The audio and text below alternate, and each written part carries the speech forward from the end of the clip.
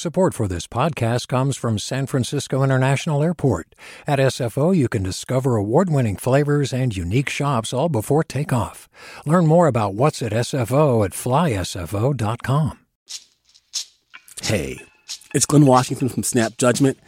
And if you love what you're hearing, and I know you love what you're hearing, please consider becoming a KQED member. Get special access to cool events, behind-the-scenes footage, and so much more. Plus, you'll sleep better at night knowing you did your part for the community you depend upon. It's in you. Please be in it. Visit donate.kqed.org/podcasts to sign up now. That's podcast with an S. Thanks. From KQED.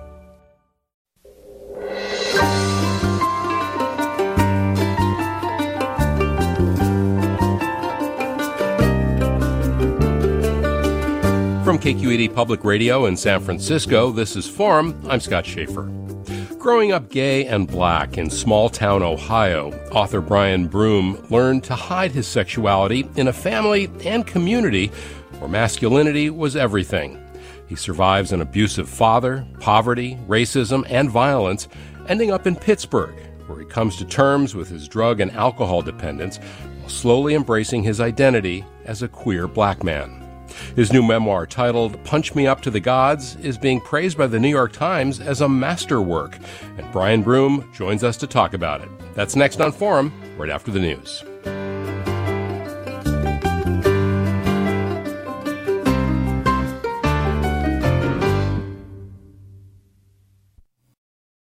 Welcome to Forum. I'm Scott Schaefer. In his new memoir titled Punch Me Up to the Gods, writer Brian Broome describes growing up as a closeted queer black kid with a violent, angry father in a community where masculinity is the only acceptable path for boys. He escapes his hometown in Warren, Ohio, eventually settling in Pittsburgh in the 1990s, where he comes to terms with his dependence on drugs and alcohol and finally embraces his sexuality and what it means to be a man. The New York Times calls his memoir a masterwork that is, quote, as lucid, heartrending, and on occasion hilarious as it is necessary. And Brian Broome joins us now. Welcome. Good morning. How are you today? I'm doing well, and congratulations on the book. Thank you very much. I want to just ask you, first of all, how did you decide to write the book, and at what point in your life were you? Well, I mean, I didn't really decide to write the book. I was in rehab when I started to just write stories that I thought really had affected my life. So I still haven't decided to write a book, but it's out there. I was writing these stories, and I just kept writing them. Eventually, I found somebody who would read them, and here we are today. So there was no real decision making, but I guess now I'm a writer. I think I read in an interview that you did, maybe with NPR, that you describe this book as a kind of love letter to black boys, letting them know that you don't have to be this thing the world keeps telling you that you have to be. Say more about that. Well, I think that, masculinity is seen as kind of an essential part of being a male person. And within the black community, I think it's even more essential. I think that the evils of racism kind of make it such that black men feel that we have to be more manly than anybody else, the most masculine out there. And there's nothing wrong with masculinity, like in and of itself. I'm talking about this idea of masculinity that means that you have to be, emotionless and dominant. And I think it causes great harm, not only to men, but also to women. And what is the connection with racism? Is it to sort of harden kids up to survive in a world with racism? And, of course, historically, much worse than racism, slavery, Jim Crow, and all the rest. Absolutely. I think that there is a direct connection there because if you've been beaten down, historically, you feel the need to prove to everybody that you are stronger. And I think that black children go through this very early. We have parents who want to toughen us up for the world, but oftentimes the whole child isn't taken into consideration when that toughening up process begins. I think that's what the book kind of addresses. Well, and early in the book, you talk about toughening up. I mean, you're really getting hit by your father to the point where I think you say you actually your vision goes out for a minute. I mean, you're getting hit in the head and the chest, and talk about your father. And he had been a steel worker. I think he was laid off. How did his experience shape the way he looked at masculinity, do you think? I think that my father, comes from a father that was just like he was. I mean, and in a lot of ways worse. This idea, and he was a simple man. He was a blue collar steel working man. And when the steel industry started to shut down and he lost his job, he really felt as if he had no identity. This is a man who only made it to 6th grade. So he didn't know what else to do. And in that sort of like identityless space, he started to become more and more rigid and more physically violent because he didn't really know his place. And, he didn't feel like he was head of household anymore. He didn't know what to do about that. So he just sort of doubled down on being manly. I also think at the time he was very depressed and didn't know how to process that as well. I want to ask you to read a little bit from the book. And if you could, just before you do that, just sort of set it up. What are we about to hear? Sure. This comes early in the book. It is taking place just after I was punished by my father. I think that's a good enough setup. When I was a boy, I used to sit on the back steps of our house after a butt whooping, because afterward, I was always commanded not to leave our yard. My father would wander out after a long while with his head down in the same hands he'd just used to whoop my ass, shoved deeply into his pockets. Instead of letting the screen door slam as he usually did, he would close it carefully. He knew he had let his temper get the best of him, and so he would come out weighed down by a remorse he was unable to express with words. He'd just sit down next to me and quietly look off into the distance. He'd fish out of his pocket a Winston and place it between his lips, use both hands to light it, and then exhale a thick cloud of ivory smoke. For a little while, he and I would share a silence that was only occasionally broken up by my hiccuping sobs and sharp intakes of air. Sometimes he would come out bearing gifts, a popsicle or a candy bar, that he would hand to me wordlessly while still looking out onto the backyard. And we'd sit there until he couldn't listen to my sopping, wet whimpering any longer. And he'd command me suddenly, as if he'd just woken out of a dream, "Stop crying. You done cried enough. Stop crying right now." I remember how my own father looked at me, as if I were leaking gasoline and about to set the whole concept of black manliness on fire. Stop crying. Be a man. And this is all happening, of course, as you, as a young boy in rural Ohio, small town Ohio, are, beginning to realize that you're different, that you're attracted to boys.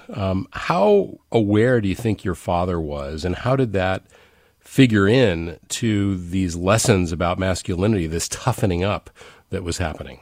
How connected? I don't think my father ever could have conceived that he could have produced a gay boy. I don't know. I think he just knew that I was weird, and I didn't take to the things that he thought I should be taking to, sports. I spent an inordinate amount of time, playing with girls. I think he just thought I was weird, and what he had to do was to just shake the weirdness out of me. And he did that in myriad ways.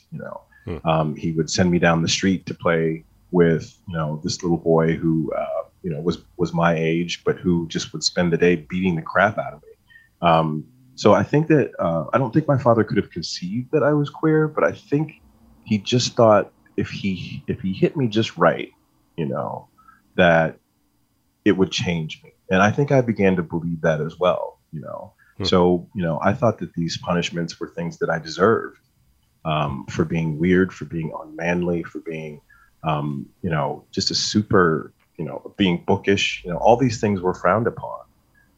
And I was all of the things that I wasn't supposed to be. They were, as you described them, girly things, even just reading and drawing, right? Yeah, they weren't even girly. You think back on them and it's ridiculous.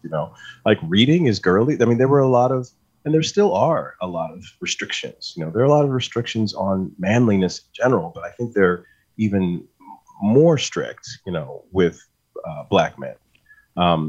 Just little things like curiosity, doing well in school. The list was endless, and I couldn't wrap my head around it. And I still haven't been able to wrap my head around it. We're talking with the author Brian Broome about his new memoir. It's titled Punch Me Up to the Gods. And Brian, in the book, you write, and I'm quoting here, there is no greater crime, no crime greater than a Black man acting like a girl.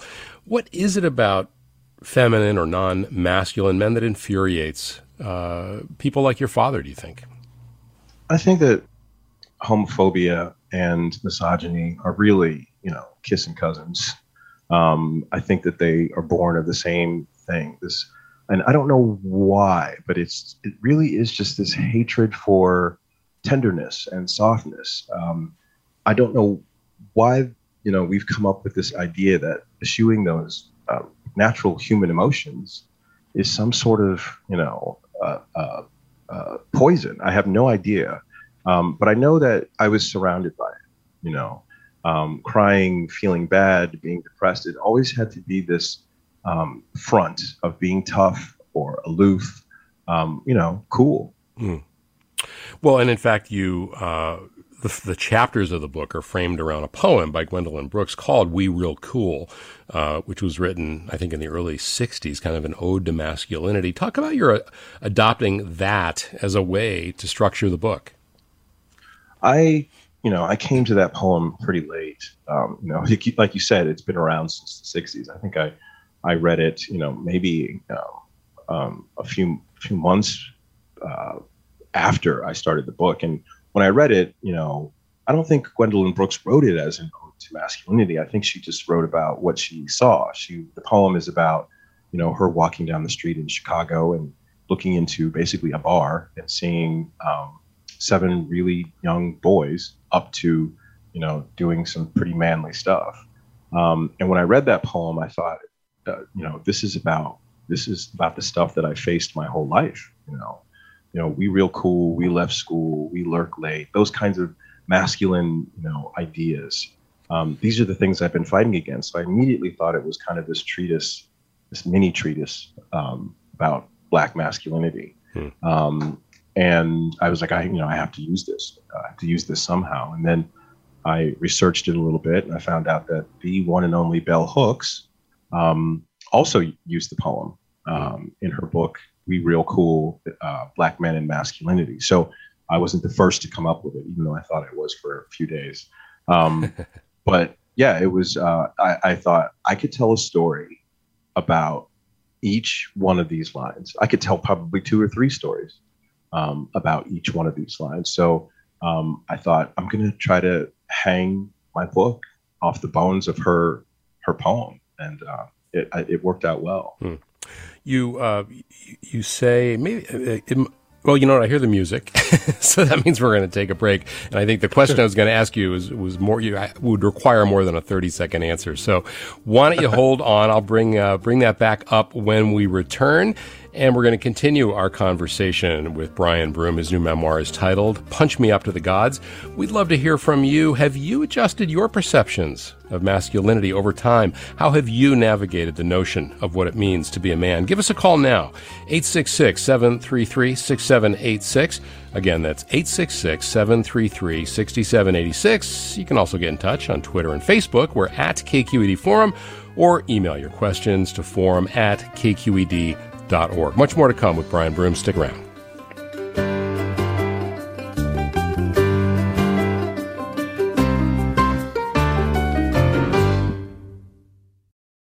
Support for Forum comes from San Francisco Opera. Set 10 years after a school shooting, the critically acclaimed opera Innocence takes us into a complex emotional journey where our understanding of innocence and guilt is constantly upended. Kaya Sariaho's ethereal score collapses the past into the present as a community of survivors grapple with how to move forward. Don't miss the highly anticipated American premiere of Innocence, June 1st through 21st. Learn more at sfopera.com. And welcome back to Forum. Scott Schaefer here. In this hour, we're talking with writer Brian Broome about his new memoir. It's titled Punch Me Up to the Gods. If you'd like to join us, give us a call at 866-733-6786.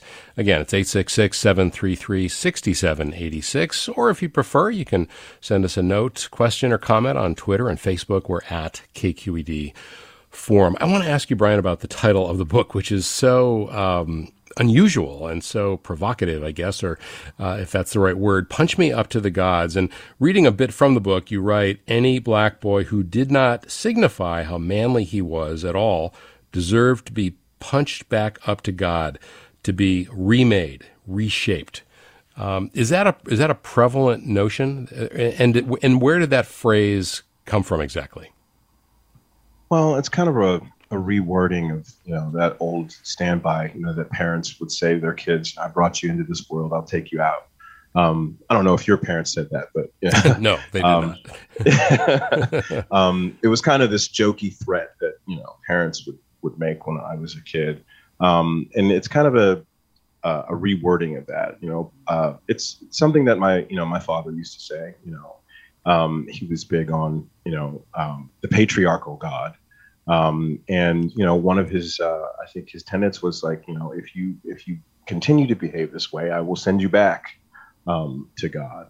And, the title of the book, I think, is kind of a challenge, go ahead, punch me, I'm going to keep coming back. So it's kind of a defiant, cry, I think. Punch me up to the gods. I don't care. I'll be back. I'll be back. I think, a common experience, irrespective of race or socioeconomic status, of coming out or even not even coming out, but just becoming aware of your sexuality is the tendency, I felt this way. You knew you had to hide it. You knew it was something to be ashamed of, or you thought it was.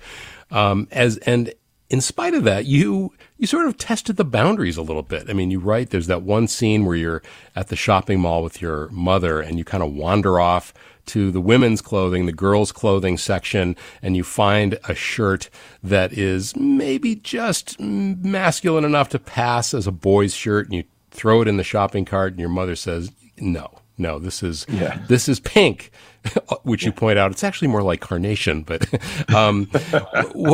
so what was it, knowing that, you could be punched back up to the gods to be remade, what was it that made you keep testing the boundaries?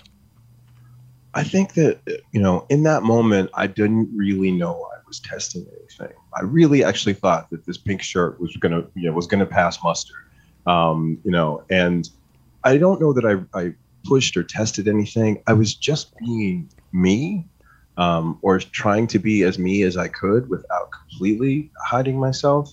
And, I saw that pretty pink shirt and I just had to have it. I think it was a moment of just me, just taking over, you should have seen it. It was beautiful. It was a beautiful shirt. And, I didn't know that I was, in that moment, I didn't know that I was testing anything until my mother made me aware that I was testing things. This is a pink shirt. Boys don't wear pink, which, also is ridiculous. And in that moment, I thought, she's really, really ashamed of me now. I've really done it. Like, wanting this shirt and insisting that she buy it for me has really just broken my mother. And I think after that moment, I was much more aware of what I did and, what I wore and how I stood and walked and just everything about me. I was just hyper conscious of everything that I did, trying not to break these rules that I didn't know. I didn't know any of them. I didn't understand any of them. Your mom is still alive, and you thank her in the acknowledgement, saying you owe her everything. What did she do for you? Seems like she was wanting to protect you from yourself in a way, but also, not wanting to reject you. Well, yeah, I do owe her everything, and she wholeheartedly agrees. My mother, I think that for a very long time, I did not see my mother as a person, and when I say that, I mean, she has a backstory before she actually became my mother. She was a young woman, and she had dreams and hopes, and ended up pretty much sacrificing all of those to do what she thought that she could do. I think that she did a lot to try to protect me. Some of the things didn't, she was a stern woman. She wasn't loving and caring and huggy and kissy and those kinds of things. But, what she did, I realize now, in retrospect, she did to try to protect me, to protect me from, the neighborhood boys and the people at school and my father at times, because, and I think she was confused as well. Like, what is this child that I have on my hands? I have no idea what to do with it, but I'm going to protect it with everything that I have. It didn't always look like protection, sometimes it looked harsh, but now that I'm an adult, I can look back and see all the things that she did, all the people she fought off, all the things that, she told me that were for my own good, because she was terrified of, having a black child in the world, which I think all black parents are afraid of sending their children out into this culture, and B, having just a weird black boy, it was double the anxiety I think I caused her. So yeah, I think I do owe her a great deal. Yeah. Well, you also thank your dad in the acknowledgments, saying that he, quote, taught me many lessons he didn't even know he was teaching. Like what? I think that he taught me, just one of the points that I'm trying to stress in the book. I think that my father had unaddressed mental health issues. I think that he was so caught up in this idea of being, a man to the exclusion of all other things that he did not enjoy his life. I watched him not enjoy his life.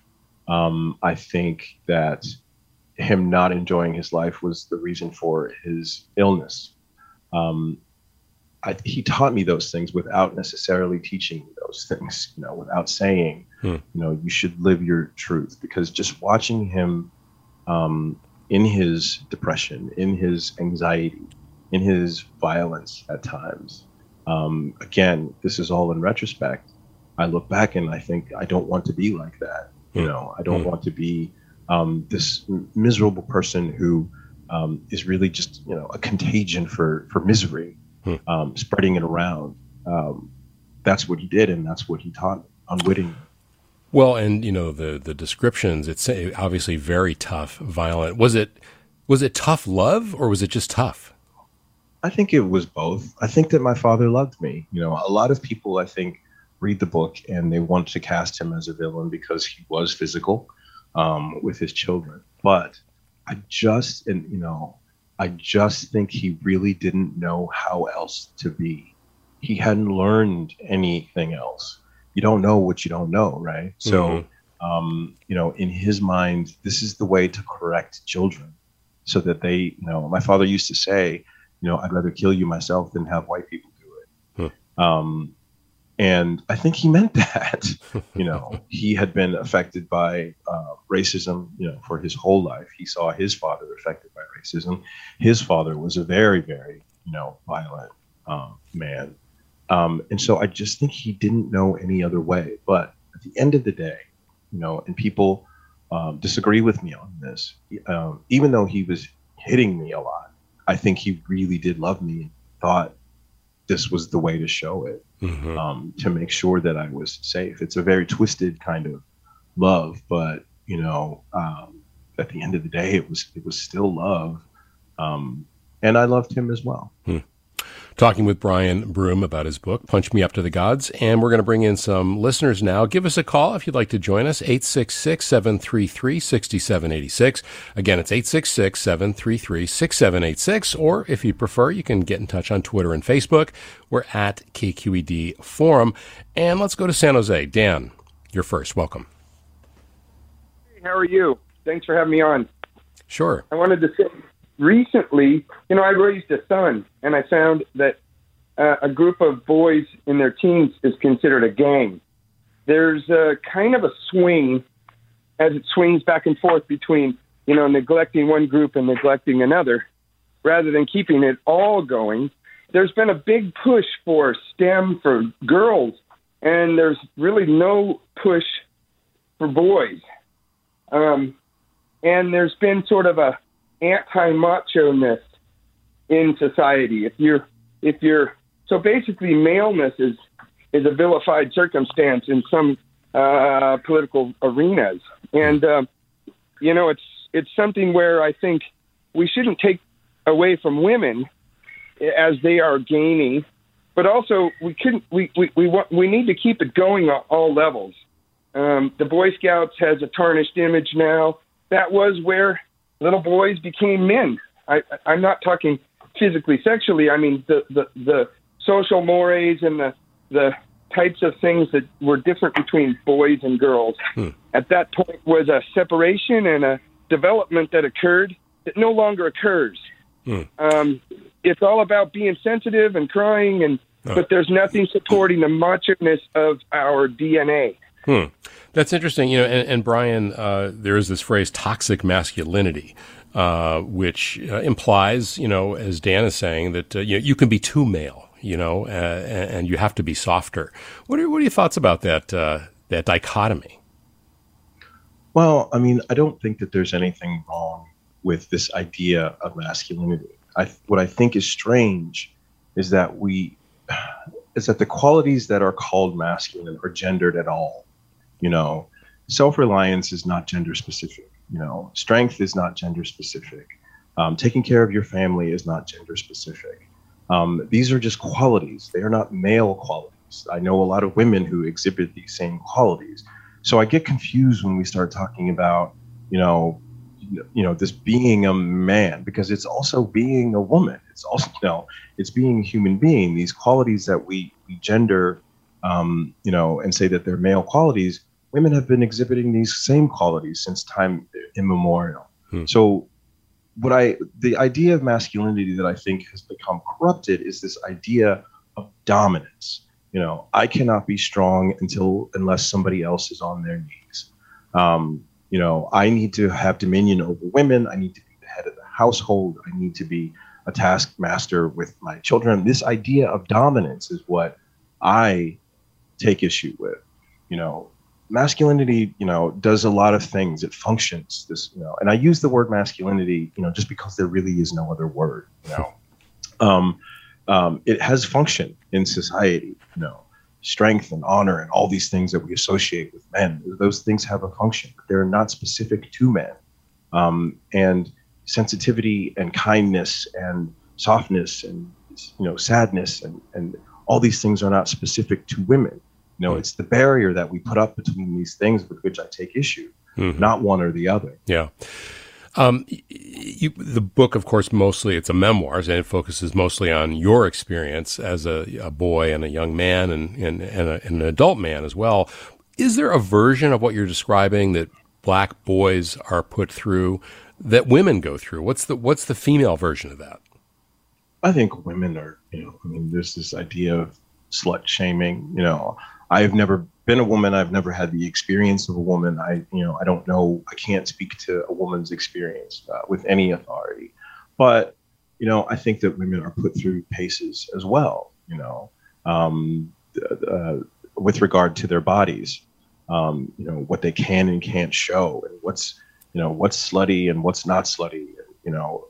Don't all these weird sort of mores that we attach to women's bodies. But, boys' bodies are also policed in the same way. They don't have the same effect. Don't get me wrong. No man is ever going to be punished for being, too masculine. But, I think women get punished a lot because of this idea of femininity, this idea that they're hysterical, this idea that they can't be too sexual, or they can't be, not sexual, or they're a prude. I mean, there's a lot of different prescriptions that we throw at people's bodies that I find, confounding. I'm going to go back to the phones. And again, the number, if you want to talk to or ask a question of Brian Broome, the number is 866-733-6786. And let's go to Lee in Oakland. You're next. Hey, good morning. Thank you for writing this book. Everything you've been saying is really resonating for me.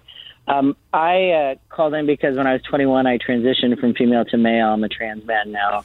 And have been for 21 years. But at the time, I was working with young men at a teen center, and I just found myself looking at them, and we were all looking around for male role models. And I really came to empathize that experience being a young man in this society. If you didn't have any male role model in your own personal life or orbit, you started to look to music videos or the media or whatever was out there. And I saw myself and these kids grasping, looking, for role models. My best role models were butch lesbians on masculinity and chivalry, and so I came to really empathize with that experience of just, if you didn't have a strong father figure or uncle or grandpa or somebody who could teach you that you didn't have to subscribe to a lot of these notions, you could be on a different part of the continuum of masculinity, then you were really lost. You didn't have resources, and you had to kind of make it up. And to be so young in the world, making it up, but having like a man's body, like a man boy body,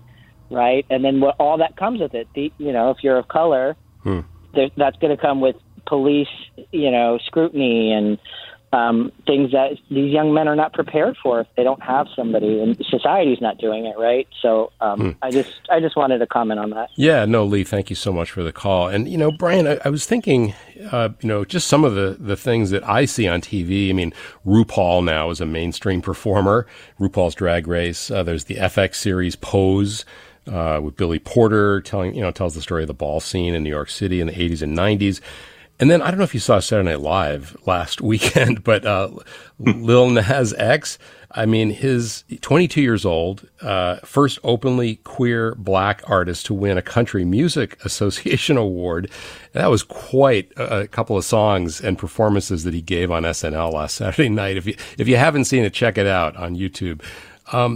There are a lot of different role models, or at least people. When I was growing up, it was like Paul Lynde on Hollywood Squares and Liberace. That was about it.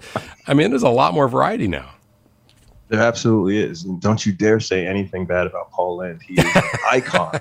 Although I heard he was nasty as a person. But I heard some rumors about Paul Lynde as well, but we can talk about that off air. Okay. No, I think it's great that, there are shows like Pose, RuPaul's Drag Race, and Lil Nas X. It's really strange. When I first, I didn't see him on Saturday Night Live because I can't stay up that late. But when I saw his video, he has a video out in Montero where he's lap dancing, on the devil, and he's being very, very proud and flamboyant. I shut down. I was like, wow, I got uncomfortable.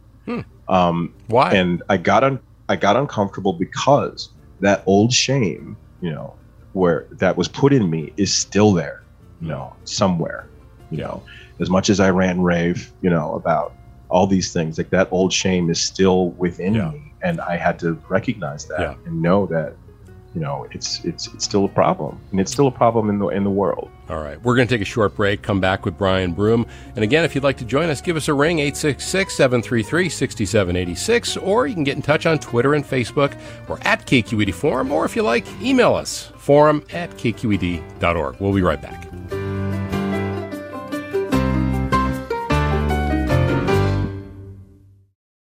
We've all got those parts of our house where the internet just won't go. Well, if you had wall-to-wall Wi-Fi from Xfinity, you could worry less about dead spots.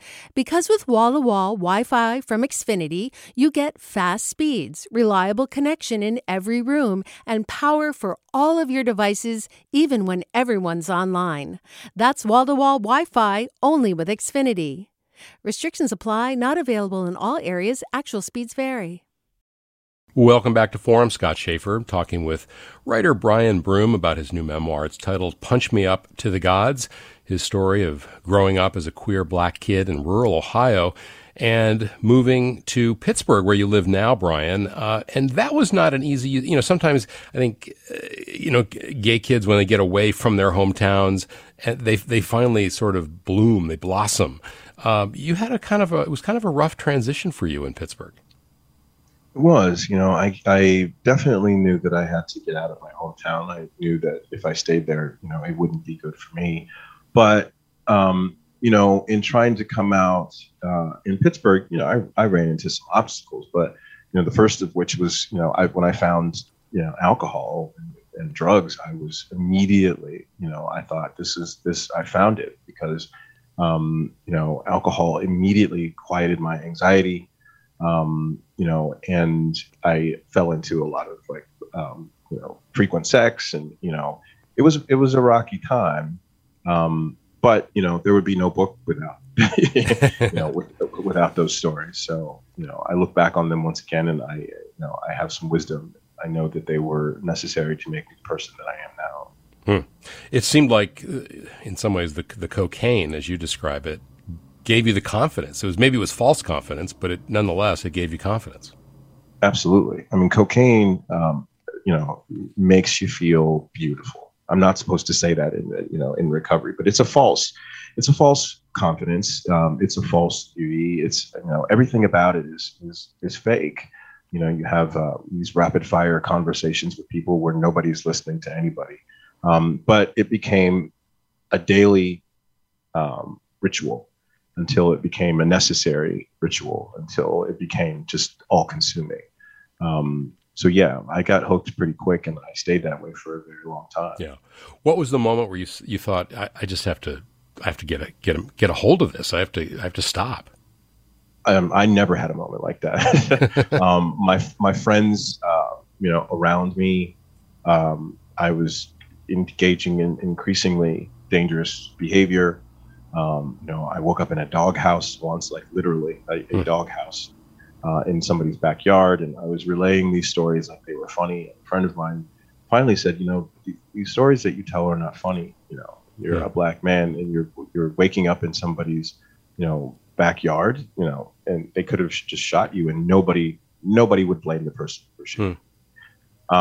And I was issued, a few ultimatums, like either you go to rehab, and get clean, or we're just not going to be associating with you anymore because you're going to die.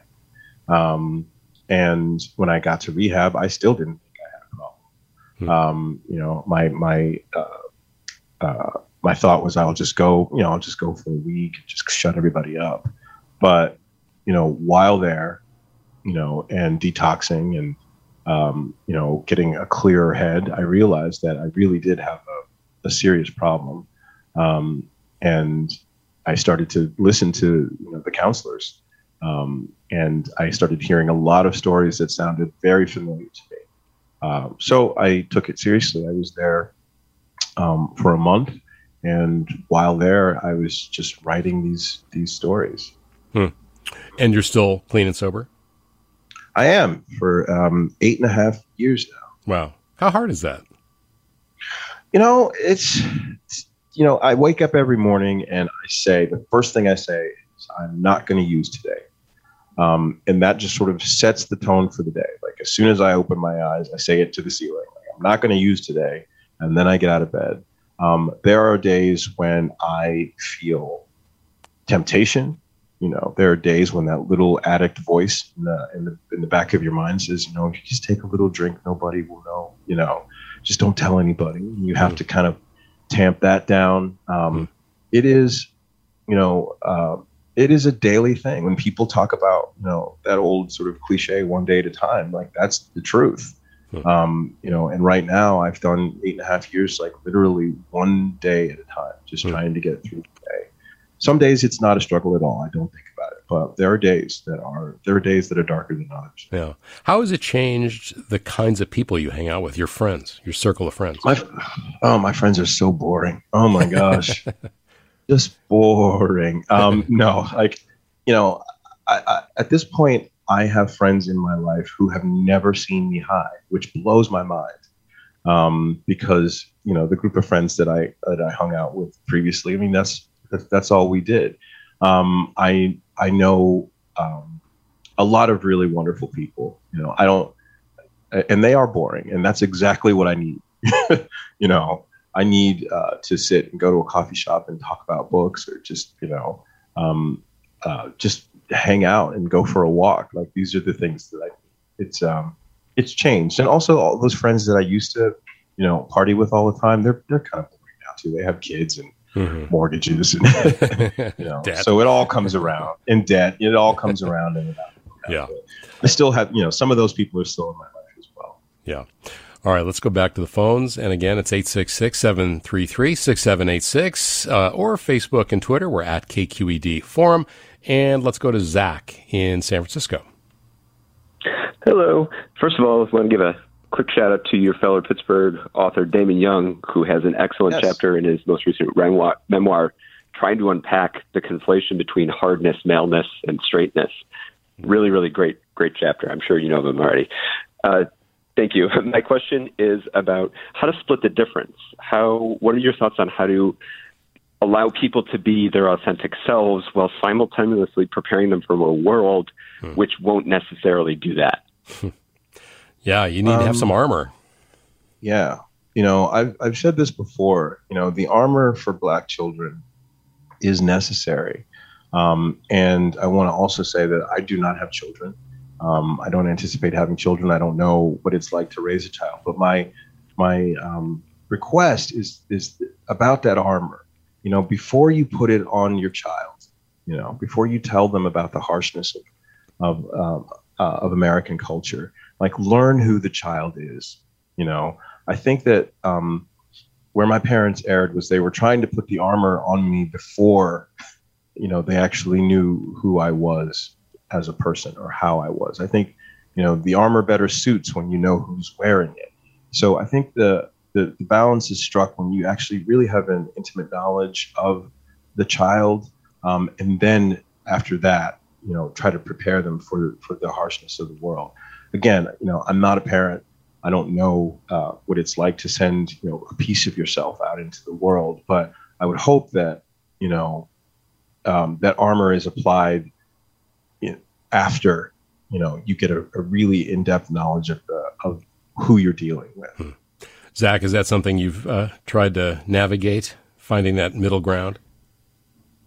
Yeah, I also don't have kids, but I teach college students, so it's a constant place of how do we encourage conversations about stuff like this, but how do we also be responsible about not giving them false viewpoints about what the world is actually like once they leave an educational environment. Yeah. Right. Well, thanks for sharing that. Appreciate it, Zach. Let's go to Ian in San Jose. You're next. Welcome. Hi, thanks for having me, guys.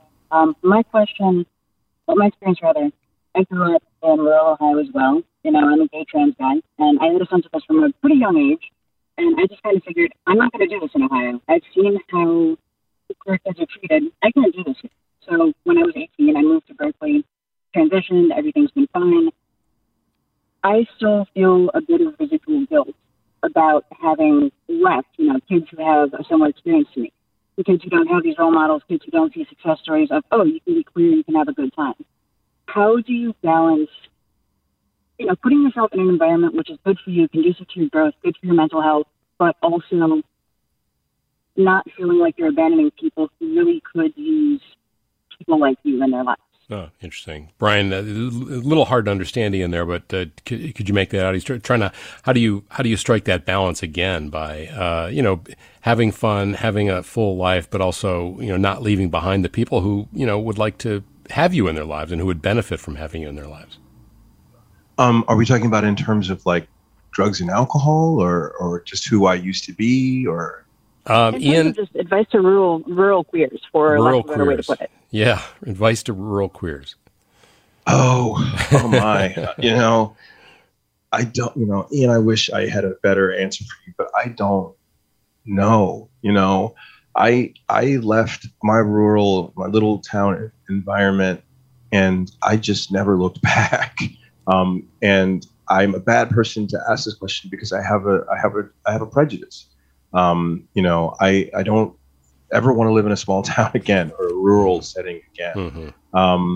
I don't know how I would navigate that. I would feel isolated. When I moved to Pittsburgh, it was a really good choice for me. But I don't know what it would be like to be a rural queers.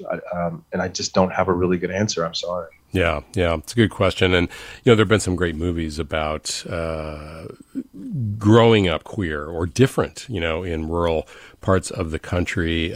Boys Don't Cry, for example, is just one of many. But yeah, it's, I think there's a sort of an assumption in this country, I think, that, gay rights, that battle's over. That's been won. And yeah, if you talk to people who, even if they have, like you, moved to a city, those experiences that you have as a kid or a young man or young woman, in those places where you face a lot of hostility, I mean, that doesn't leave you easily, does it? Absolutely. I think that the only thing that I can suggest for rural queers is just to try to find some kind of community, where you are, and then hold those people close, bring them over to the house, go to movies, just hold the people that accept you close. And that really, that holds no matter where you are, whether you're, in Tuscaloosa or in the middle of Manhattan, like those, make sure you find those people who really have your best interest at heart, who really have your mental health in mind when they address you, and then just, hold on to those people for dear life. Yeah. Ian, thanks for the call. Here's some listener comments. Callie writes, my oldest child, 17, assigned male at birth, recently came out as non-binary, and that has completely changed my thoughts around the constructs of gender. You really start seeing how gender is a social construct in so many ways that we, even in this modern society, have been trained in and bought into. And Thad writes, I've always been a crybaby. As a kid, it caused me problems, but in adulthood, it has allowed me to express my emotions freely, often surprising other men, particularly when I was in phenomenal physical condition. Seeing someone who was built like a welterweight boxer blubbering about one thing or another really got people's attention. I think suppression in one form or another is one of the great evils of our society. The only way to combat it is by refusing to suppress it. And Brian, one thing we haven't talked about is this little boy, Twan, which is short for Antoine, who appears early in the book and then throughout the book. And you see him and his father, I think, initially at a bus stop, and then you get on the bus with them, and you see him crying sort of inconsolably, and his father yelling at him, telling him to stop crying, to be a man. I mean, is that a little version of Brian? Absolutely. When I saw that exchange, I saw them initially at the bus stop, and this, the little boy falls over and just smacks his head on the pavement, and his father doesn't address the wound. He just tells a toddler, be a man, stop crying, And I thought I have to watch them, like a complete creep, I sat near them and I just watched their interactions, and it reminded me so much, not just of myself and my father, but a lot of my young interactions. This idea that like I used to sit with my legs crossed as a boy, and then people would tell me to uncross my legs. Just these little weird and unbelievably stupid things. These prescriptions on the body. So. I saw that with him and with Juan and his father, and I just watched the ways in which his father was teaching him what not to do. All these things that you cannot do. He wasn't teaching him how to be it wasn't like proactive information. It was information of what not to do. Yeah. These are the things you cannot do, and you may as well learn them young. Yeah, and you end the book with a letter to him in hopes that maybe he'll read it. He would be how old now? Oh gosh, I think he maybe would be like.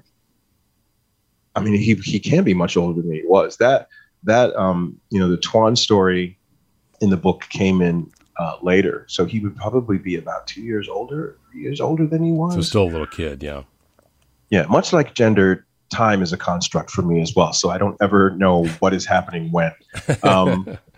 I think he would be like, I think at the time he was probably 2 or 3. So maybe he's probably like 5 or 6 now. Yeah. So that letter is meant for way in the future. I hope the book's still out there. Yeah. Wouldn't it be wild? Wouldn't it be wild if he recognizes himself and contacts you?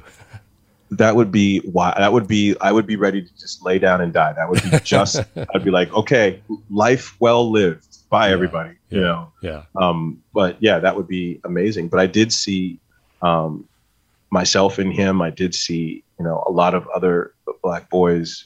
I just literally, he became symbolic for so many things and issues that I had been thinking about for my whole life. A few other comments I'll sneak in here. We're getting to the end of the hour, but Kai tweets, really interesting insight on the value of unintentionally teaching your child what not to be.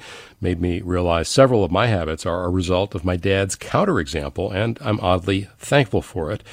And then another listener writes, I hypothesize the reason that men train their sons to be masculine is based on fear for their survival. I think this would be especially true for Black families who've been subjected to so much trauma. And that's certainly very easily understood for sure. I want to ask you, Brian, there's a lot of pain in this book. There is addiction, there's poverty, there's racism, there's homophobia. There's also humor, a lot of humor. I mean, I found myself laughing out loud several times. I'm wondering, what did it do for you to write this book? Was it, healing in some way? Yeah, I absolutely think that this book was a healing journey for me. There was a lot of things in the book that I thought I shouldn't put this in this book, but one of the things that they tell you in recovery is that you're only as sick as your secrets. I thought, well, I'm just going to put it all out there, or a lot of it out there, and then it'll be out there, and then I don't have to hide from it anymore. I think that the book I want to become a better person. When I was in active addiction, I was not a good person. Lied, cheat, stole, like all the things, that go with being an addict. And so I wrote the book. I started the book in rehab because I thought I want to be better. And so I want to look these stories in the face and know what happened. So that I will never be the person that I once was. Yeah. The book is called Punch Me Up to the Gods. Brian Broome, thank you so much for writing the book and coming on today to talk about it. Really appreciate it. Thank you so much for having me. I had a great time. Great. Forum is produced by Tina Lauerberg, Crystal Consol, Grace Wan, Christopher Beal. Our acting senior editor is Judy Campbell. Our engineers are Danny Bringer, Katie McMurrin, and Brendan Willard. Our interns are Leslie Torres and Kimia Akbari. Our executive editor is Ethan Toven Lindsay, and our chief content officer is Holly Kernan. I'm Scott Schaefer. Stick around for another hour of Forum with Mina Kim, and have a great weekend.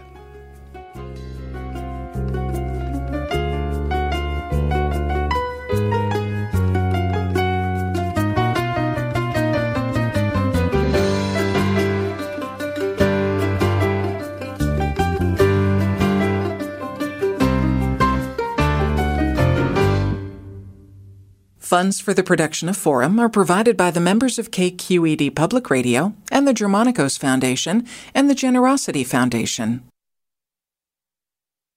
Support for Forum comes from San Francisco Opera. Set 10 years after a school shooting, the critically acclaimed opera Innocence takes us into a complex emotional journey where our understanding of innocence and guilt is constantly upended. Kaya Sariaho's ethereal score collapses the past into the present as a community of survivors grapple with how to move forward. Don't miss the highly anticipated American premiere of Innocence, June 1st through 21st. Learn more at sfopera.com. We've all got those parts of our house where the internet just won't go. Well, if you had wall-to-wall Wi-Fi from Xfinity, you could worry less about dead spots. Because with wall-to-wall Wi-Fi from Xfinity, you get fast speeds, reliable connection in every room, and power for all of your devices, even when everyone's online. That's wall-to-wall Wi-Fi only with Xfinity. Restrictions apply, not available in all areas. Actual speeds vary. All over the country, we need to improve reading in Wisconsin. Schools are changing the way they teach reading. I'm calling for a renewed focus on literacy. We have gotten this wrong in New York and all across the nation. And it's happening because of a podcast. I think your podcast has changed my life. And I'm going to share this podcast with everyone I meet. Sold a Story investigates how teaching kids to read went wrong. New episodes of Sold a Story are available now.